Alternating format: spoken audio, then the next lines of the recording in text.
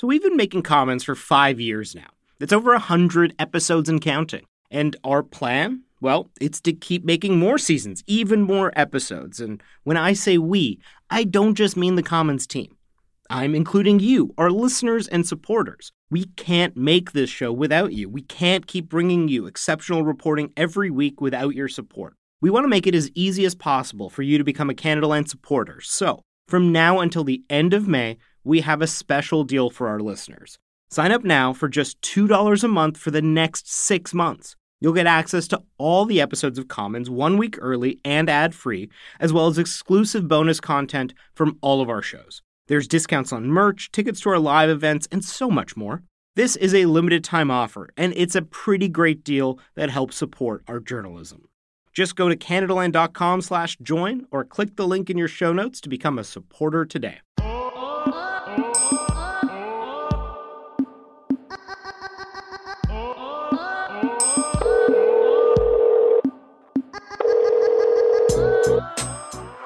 Des, what's up? Hey, yo, Andre, what's up, man? Hang on, one sec. What's up, bro?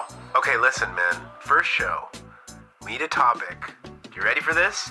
Yeah, sure. You know in the movies when the aliens come down and they're like, take me to your leader? Have you not watched a movie since 1950 or what? Look, man, you know what I'm saying. If they came to Canada, who would we take them to? That's why you called me up and interrupt the game? Dude, you take them to the Prime Minister. But the Prime Minister kind of gets outranked by the Governor General, so shouldn't we take him to the Governor General Okay, instead? fine, I see what you're getting at. You're trying to flex knowledge on me. But let me ask you this, smart guy. Isn't the Governor General the Queen's representative in Canada? That's true. She's on all our money. Okay, so you would take the aliens over to the Queen. But when was the last time she actually decided anything? The point with the aliens is that they need to know who's in charge, and we can't tell them. If we want to change it to something else, we gotta at least know what we have now. It's like, who is the leader of our country? All right, we actually got to record the intro to this thing. You ready? Okay, this is Desmond Cole. No, wait, let me try that again. Are you serious right now? Okay, let me start. This is Andre Demise. And I'm Desmond Cole. And this is Canadaland Commons. This episode is brought to you by House of Anansi Press, publishers of Spin, How Politics Has Turned Marketing on Its Head. That's by Clive Veroni. So 8 people could be listening to this show, could be 8,000, I don't even know, but we actually have a sponsor before we got our first episode. And it's one we're excited about. Okay, so neither of us has actually read Spin yet. We've been too damn busy making this podcast, but we're going to be reading it over the coming weeks, and we'll tell you about it as we do. Now, the book's about how marketers, that is, people who want to sell you things, are actually turning to political strategists to get their message through. Now, I know what you might be thinking. Books plus politics equals boring, but we talked to the author, Clive Veroni, and this is what he told us. I've written the book in such a way that it's not a textbook. It's a fun read. It's full of pop cultural references. My mother read it and laughed. So, it's the kind of book that's very approachable and very readable. See, he made his mom laugh, and if it's good enough for Clive's mom, it's good enough for me. To buy Spin, or to read more about it, go to houseofanansi.com. There's never been a faster or easier way to start your weight loss journey than with PlushCare. PlushCare accepts most insurance plans and gives you online access to board-certified physicians who can prescribe FDA-approved weight loss medications like Wegovy and Zepbound for those who qualify. Take charge of your health and speak with a board-certified physician about a weight loss plan that's right for you. Get started today at plushcare.com/weight loss. That's plushcare.com/weight loss. plushcare.com/weight loss. Okay, Andre, first episode. You ready to do this? You sure you're ready to do this? You sound like you've been gargling rocks, bro. No, I've just been out in the street screaming for justice and stuff. The voice is a little raw, but we can do this. All right, now listen, we're starting off this program with one of the most fundamental questions in Canadian politics, which is, who the hell is in charge? And I know it seems like a really basic question, but damned if we know. But, I found somebody who is a good sport about answering really simple questions. We were looking for someone who knows their stuff, but doesn't sound like a political insider. I mean, I don't even think of myself as a politics junkie, which sounds kind of crazy given that I have a PhD in political science. I teach political science. Like, that's what I do every day. And Andre, that makes her perfect for this show.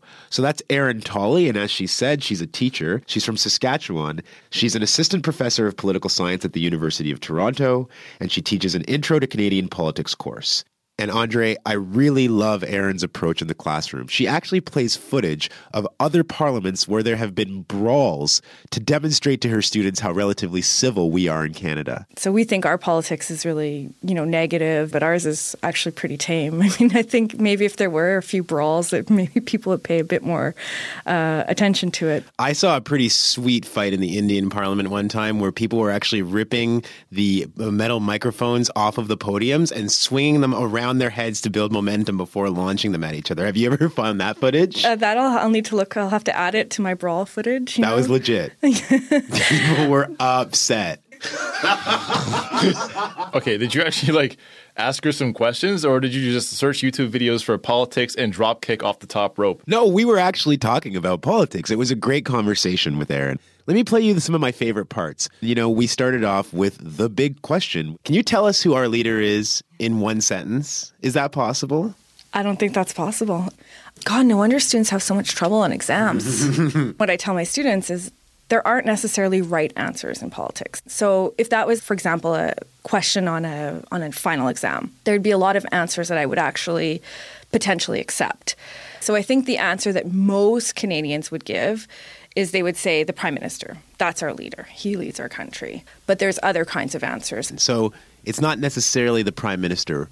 Why not? Usually when people talk about the head of our country, they distinguish by saying the Queen is our head of state, and she is represented by the Governor-General in Canada, whereas the Prime Minister is our head of government. So those are sort of the two components of this dual executive. Let's go through each one first, starting with the Prime Minister's role. Okay, so the Prime Minister, that's our head of government, and at the moment, he decides basically what government is going to look like and the sort of track it's going to take. All right, now let's try the Queen. Yeah, so the head of state, that's Queen, represented in Canada by the Governor-General. So you can think of this person mostly as playing a ceremonial function, but also having a few important roles, namely calling Parliament, so bringing Parliament together, also dissolving Parliament, and it's the Governor-General that basically calls elections. But most of those things are done on the advice of the Prime Minister. So we've got the Queen, we've got the Governor-General who represents the Queen, we've got the Prime Minister who's the head of government. Which one of them is in charge? I mean, for the most part, I think you'd say the Prime Minister. But the Governor-General is kind of there. I mean, some people refer to the Governor-General as like the fire extinguisher. So the Governor-General is there in case something real bad happens, that, say the Prime Minister is going to overstep his bounds.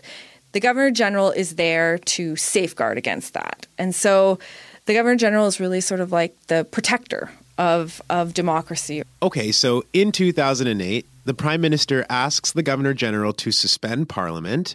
And even though it's a very controversial move because he's in a really difficult spot politically, the Governor-General says, sure, I'll suspend Parliament. A lot of people wanted the Governor-General to make a different decision or questioned whether or not she could even make a different decision. Has the Governor-General ever said no to the Prime Minister's request before? So, no, the Governor-General has never denied a request for prorogation. So people talk about, how this was not democratic and, maybe the government shouldn't have done that. The prorogation is really bad. It set a really bad precedent. But in 2011, when Canadians had the opportunity to bring in a new government, if they chose, they didn't. They instead returned a majority Conservative government, which to me says that people don't really find it that undemocratic at all. Hold up. Let me jump in real quick. Maybe they just don't care or they don't understand. I'm a poli-sci major, and I still had to Google prorogation back in 2008. So did many other people, right? I mean, even on that clip, Erin says that the Governor-General has never denied prorogation. That's true, but there was a case in which the Governor-General said, you cannot dissolve Parliament even though you're asking. I mean, these words, prorogation versus dissolution of Parliament, These are confusing things. They're kind of similar, but they're not really the same thing. So we have this convention that says the governor general can say yes or no to the prime minister, but in reality, it almost really never takes place. There's all these confusing layers of power. And while I was talking to Aaron, I wanted to get my head around why those layers even exist in the first place. How much of the complexity of this system has to do with the fact that we're just a former colony of Great Britain? Is that part of the reason why this is so complicated? No, I don't think so. I mean, I don't think being a colony makes things more complicated. I mean, a lot of people will say to me, well, I just understand American politics so much better. It's just so much easier to understand. But really, if you started asking a lot of questions about the American system, people couldn't answer a lot of questions about that. You know, the Electoral College, which is, you know, the method of election there, it's not that easy to understand. Primaries, what's going on there? Like, how are those happening? But because people see it on TV a lot, there's a lot of TV shows that sort of are about American politics. People sort of feel more of a fluency, I guess, in the kind of language. Whereas, like, Prince Charles, that's not sexy, right? People don't find that like a turn on. Except Camilla. Perhaps, yeah. I mean, I don't know for sure. Won't go into that. I had to. I'm sorry. But for a lot of people, I mean, the problem with the Queen, they might think she's a real nice lady, but she does represent, you know, colonialism. She represents aristocracy, a right to power through hereditary means. Like, it sounds a little bit archaic. It sounds a little bit outdated.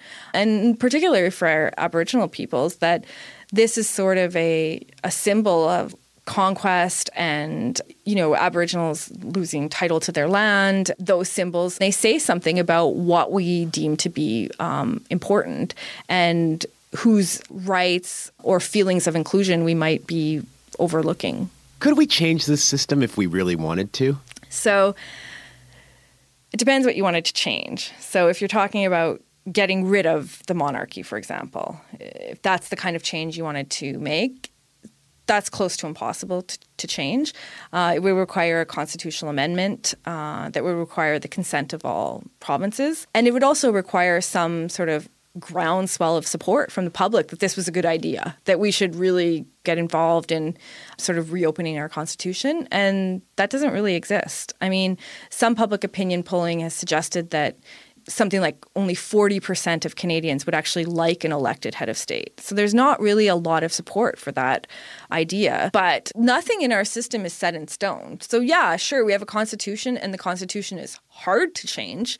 In some ways, I think that's a good thing. I mean, constitutions shouldn't be easy to change. It is sort of an old rule book, and some of the rules aren't even in the rule book. I mean, one of the things that makes it sometimes difficult to learn about Canadian politics is some of the rules are unwritten. So there's things that just happen, you know, we say it happens by convention. And for a lot of people, that seems not right. Like, what do you mean? There's things that aren't in the rule book. What are some of the, like, name me a thing that we just do as part of our traditions that isn't written down? So one thing that's not mentioned anywhere in the Constitution is typically when an election happens, the Governor General will ask the leader of the party who has won the most seats in the House of Commons to become Prime Minister to form the government.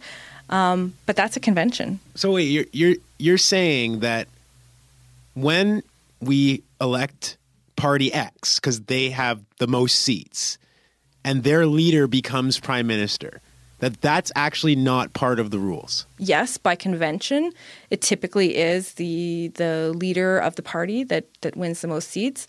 But that's not written anywhere. I mean, there's a lot of things that happen in everyday life that aren't really written, that people just do. You know, holding the door open so it doesn't slam in the face of the person behind you. It's not written anywhere. If you wanted to slam doors in people's faces, sure, you could do that.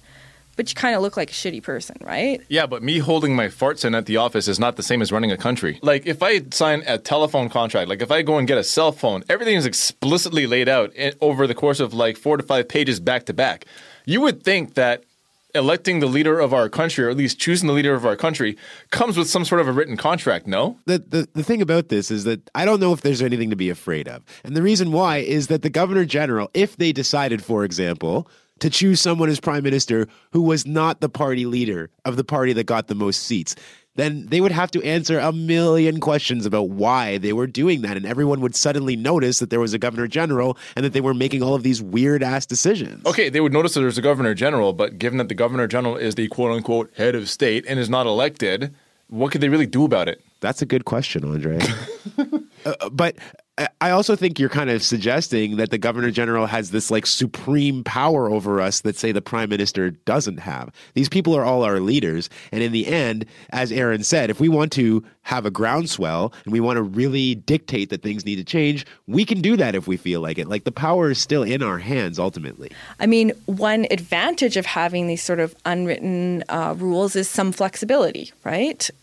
And particularly in the case of Canada, where our constitution is so difficult to change, you wouldn't necessarily want everything written in the rule book. I mean, we have the power at our disposal to change things if we want it. Maybe we just haven't, in the intervention language, we haven't hit our rock bottom yet. And maybe that's still to come. So that was Aaron's take on Canada's leadership. So what are you thinking, man? Okay, I'm just going to say, for one, I hope I never get picked to be governor general. I would be an awful, horrible governor general. I would just do stuff just to do it. And when people say something, I'd be like, yeah, and what? So what you're saying is that you'd be pretty much exactly as you are right now. Thanks. Appreciate that, bro. I'm not hating, Andre. I'm just saying it like it is, man. I'm still a little bit confused about this. So from what I get from this, we didn't get a simple answer to the question. We actually got more complicated questions, and some that even scare me. We don't even have a rule book as to how we elect the prime minister. If you went and asked most Canadians, hey, do you think there should be like a written set of rules as to how we elect the prime minister? They would say, yeah, there really should be. But if you ask Canadians whether or not they get scared that one day the governor general is going to ask someone other than the leader of a party that wins to be prime minister, I don't think that would scare them. I don't think that keeps people up at night. All I'm saying is there are less rules in Parliament as to how we have a leader of this country than there are for me to have a barbecue on my balcony.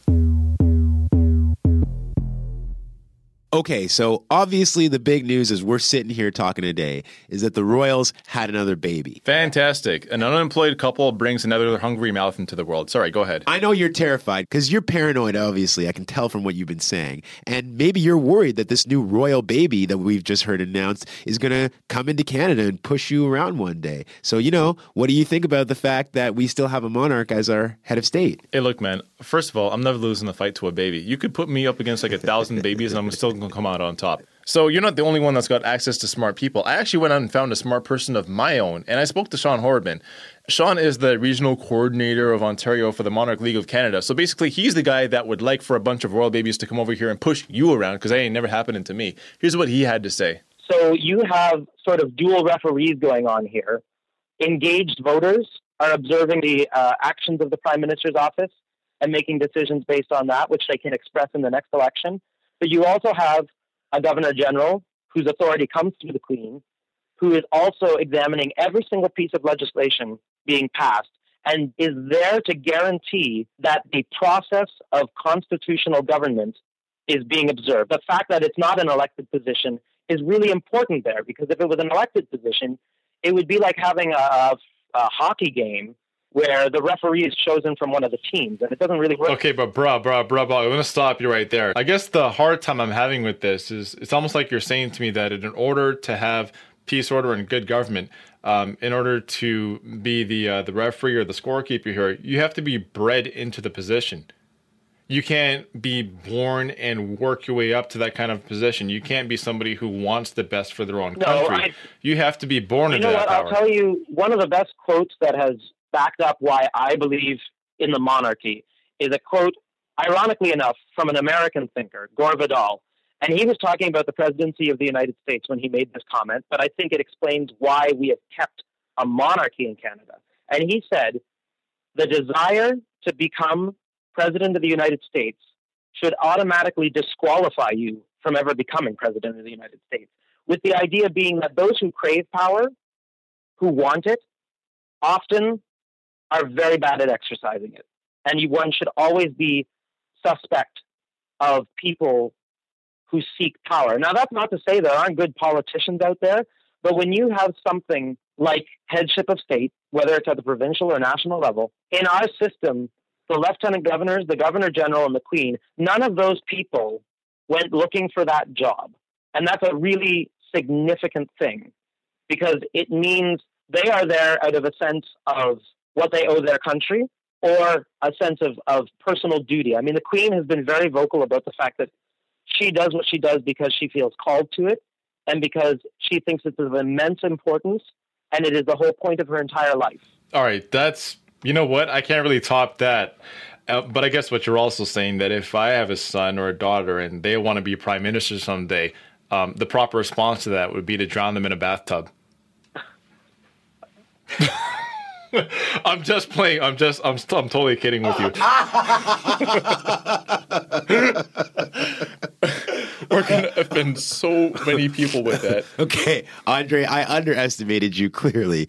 You know what strikes me about it is that it seems to be that in these discussions about who should hold power and whether or not they should have ambition, power itself seems to be the problem. The problem seems to be that we feel stuck, that in the end, we've got to choose someone or some group of people who will have immense power over all the rest of us. That actually seems to be the problem, not who that person is or how much that they want it, but there exists this possibility that someone can have that much power over other people. That is part of the problem, and we've seen in the past how that power being exercised over certain groups of people has led to disastrous consequences. For example? Well, I'll put it this way. So if a group of people had, invaded the United Kingdom and killed most of its people, pushed the rest of them off into territories that were unfit for sustainable living, and after that had been done, placed the leader, or at least the figurehead of this movement, on British currency, I wonder how they'd have to feel about that. I can't speak on that, man. You just said it all. Well, that actually fits perfectly with a conversation that I had. You know that I'm on Twitter a lot, probably more than I should be, and I found a really cool dude. His name is Dallas Hunt. Dallas is of Indigenous background, and he's a PhD student at UBC. He studies English. He's also in Indigenous studies. So I asked him who he thinks the leader of the country is, and being the smart guy that he is, he listed, the Prime Minister, the Governor General, he listed the Queen, but he also said something really interesting that I think you should hear. To me personally, and I think generally to Indigenous peoples, they kind of look to their own communities for leadership. So they look to traditional councils, elder councils, kind of the members on the ground involved in movements and activities. I think that's who Indigenous peoples look to for leadership. So if I speak to Sean from the Monarchist League, he almost makes it seem like leadership is organized from the top down. And what you're saying to me is it's the other way around. It's supposed to come from the bottom up? Yeah, exactly. I mean, this top-down leadership approach has had, there's a long history of that in terms of settler and Indigenous relations. Obviously, it's a colonial, asymmetrical relationship that I don't think accounts for a lot of the voices that are being, actually being articulated. A colonial and asymmetrical relationship. It describes a lot of, I think, what both you and I are afraid of, is not only that we ultimately have to decide that somebody has to have power and make decisions, but that the people who make those decisions maybe are so much more powerful and influential than all the people that they're deciding for. I think it also answers the question. And as to my paranoia about a royal baby coming over to this country and pushing me around, we've already seen examples of that happening in the past, and it hasn't turned out so well for the Indigenous groups that had to live through that. And we might say that, well, that happened so long ago, but the fact is they're still living with the repercussions of that. So I think there are some larger questions to be asked about what it is the monarchy represents, what it is the Governor General represents, and really who should be the leader of our country. Should it be a complete top-down structure where it's almost like a divine hand from above is tasked with guiding the direction of this country, or should we start dispersing power to groups of people who have a much more well-rounded investment in how this country is run? It's not a perfect system, right? But what we have now, at the very least, is something that we can build off of. I don't think we have to despair, but we got to mobilize to try and make things better than they are. At least we got a little into this and started exploring a little bit of how it works. And we learned a couple of things. I learned a couple of things. I learned that you don't mess with babies and they shouldn't mess with you. And I definitely learned from Dallas Hunt that we don't necessarily need to look at the leadership that exists now, the one that we were born into, and think that that's the only way to go, that we can look in our own communities for leadership and start there instead. I learned that the Canadian system of government scares me, and I'm probably the most unfit potential father in the world.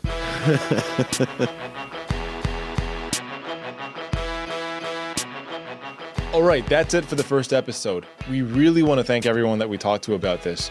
In fact, we talked to too many people, more so than we could include in the show. But we want this to be the start of the conversation. So feel free to hit us both up. I'm on Twitter at Desmond Cole. And I'm at Andre Demise. That's ANDRAYDOMISE. Or you can email the program at commons, COMMONS, at CanadaLandShow.com. The show was produced this week by our super talented producer, Andrew Norton. Our intern is Katie Jensen, and thanks to Nathan Burley for the music. The new Canada Land Network website is CanadaLandShow.com.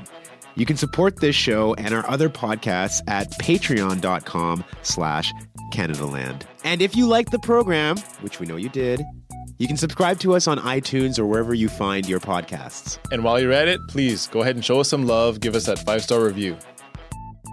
The next episode of Shortcuts will be up Thursday, and God willing, crossing my fingers over here, we will be back with a new episode on Tuesday.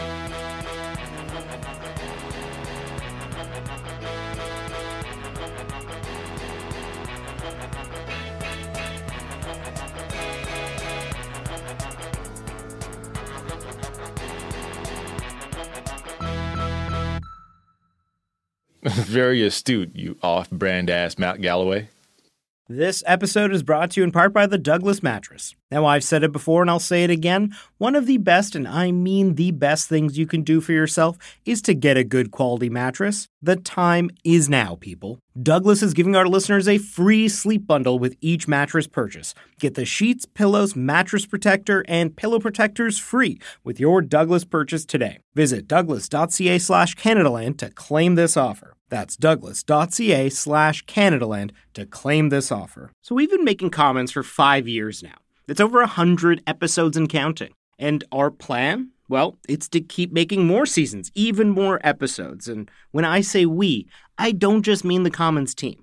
I'm including you, our listeners and supporters. We can't make this show without you. We can't keep bringing you exceptional reporting every week without your support. We want to make it as easy as possible for you to become a Canada Land supporter. So, from now until the end of May, we have a special deal for our listeners. Sign up now for just $2 a month for the next 6 months. You'll get access to all the episodes of Commons 1 week early and ad-free, as well as exclusive bonus content from all of our shows. There's discounts on merch, tickets to our live events, and so much more. This is a limited time offer, and it's a pretty great deal that helps support our journalism. Just go to CanadaLand.com/join or click the link in your show notes to become a supporter today. Hey, it's Danny Pellegrino from Everything Iconic. Ready to upgrade your style game without blowing your budget? Check out Quince. They've got all the good stuff, shirts and polos, activewear, and fine leather goods, all at 50 to 80% less than other high-end brands. And the best part? They're all about safe, ethical, and responsible manufacturing. Get that luxury vibe without the luxury price tag. Hit up quince.com/upgrade for free shipping and 365-day returns on your next order. That's quince.com/upgrade.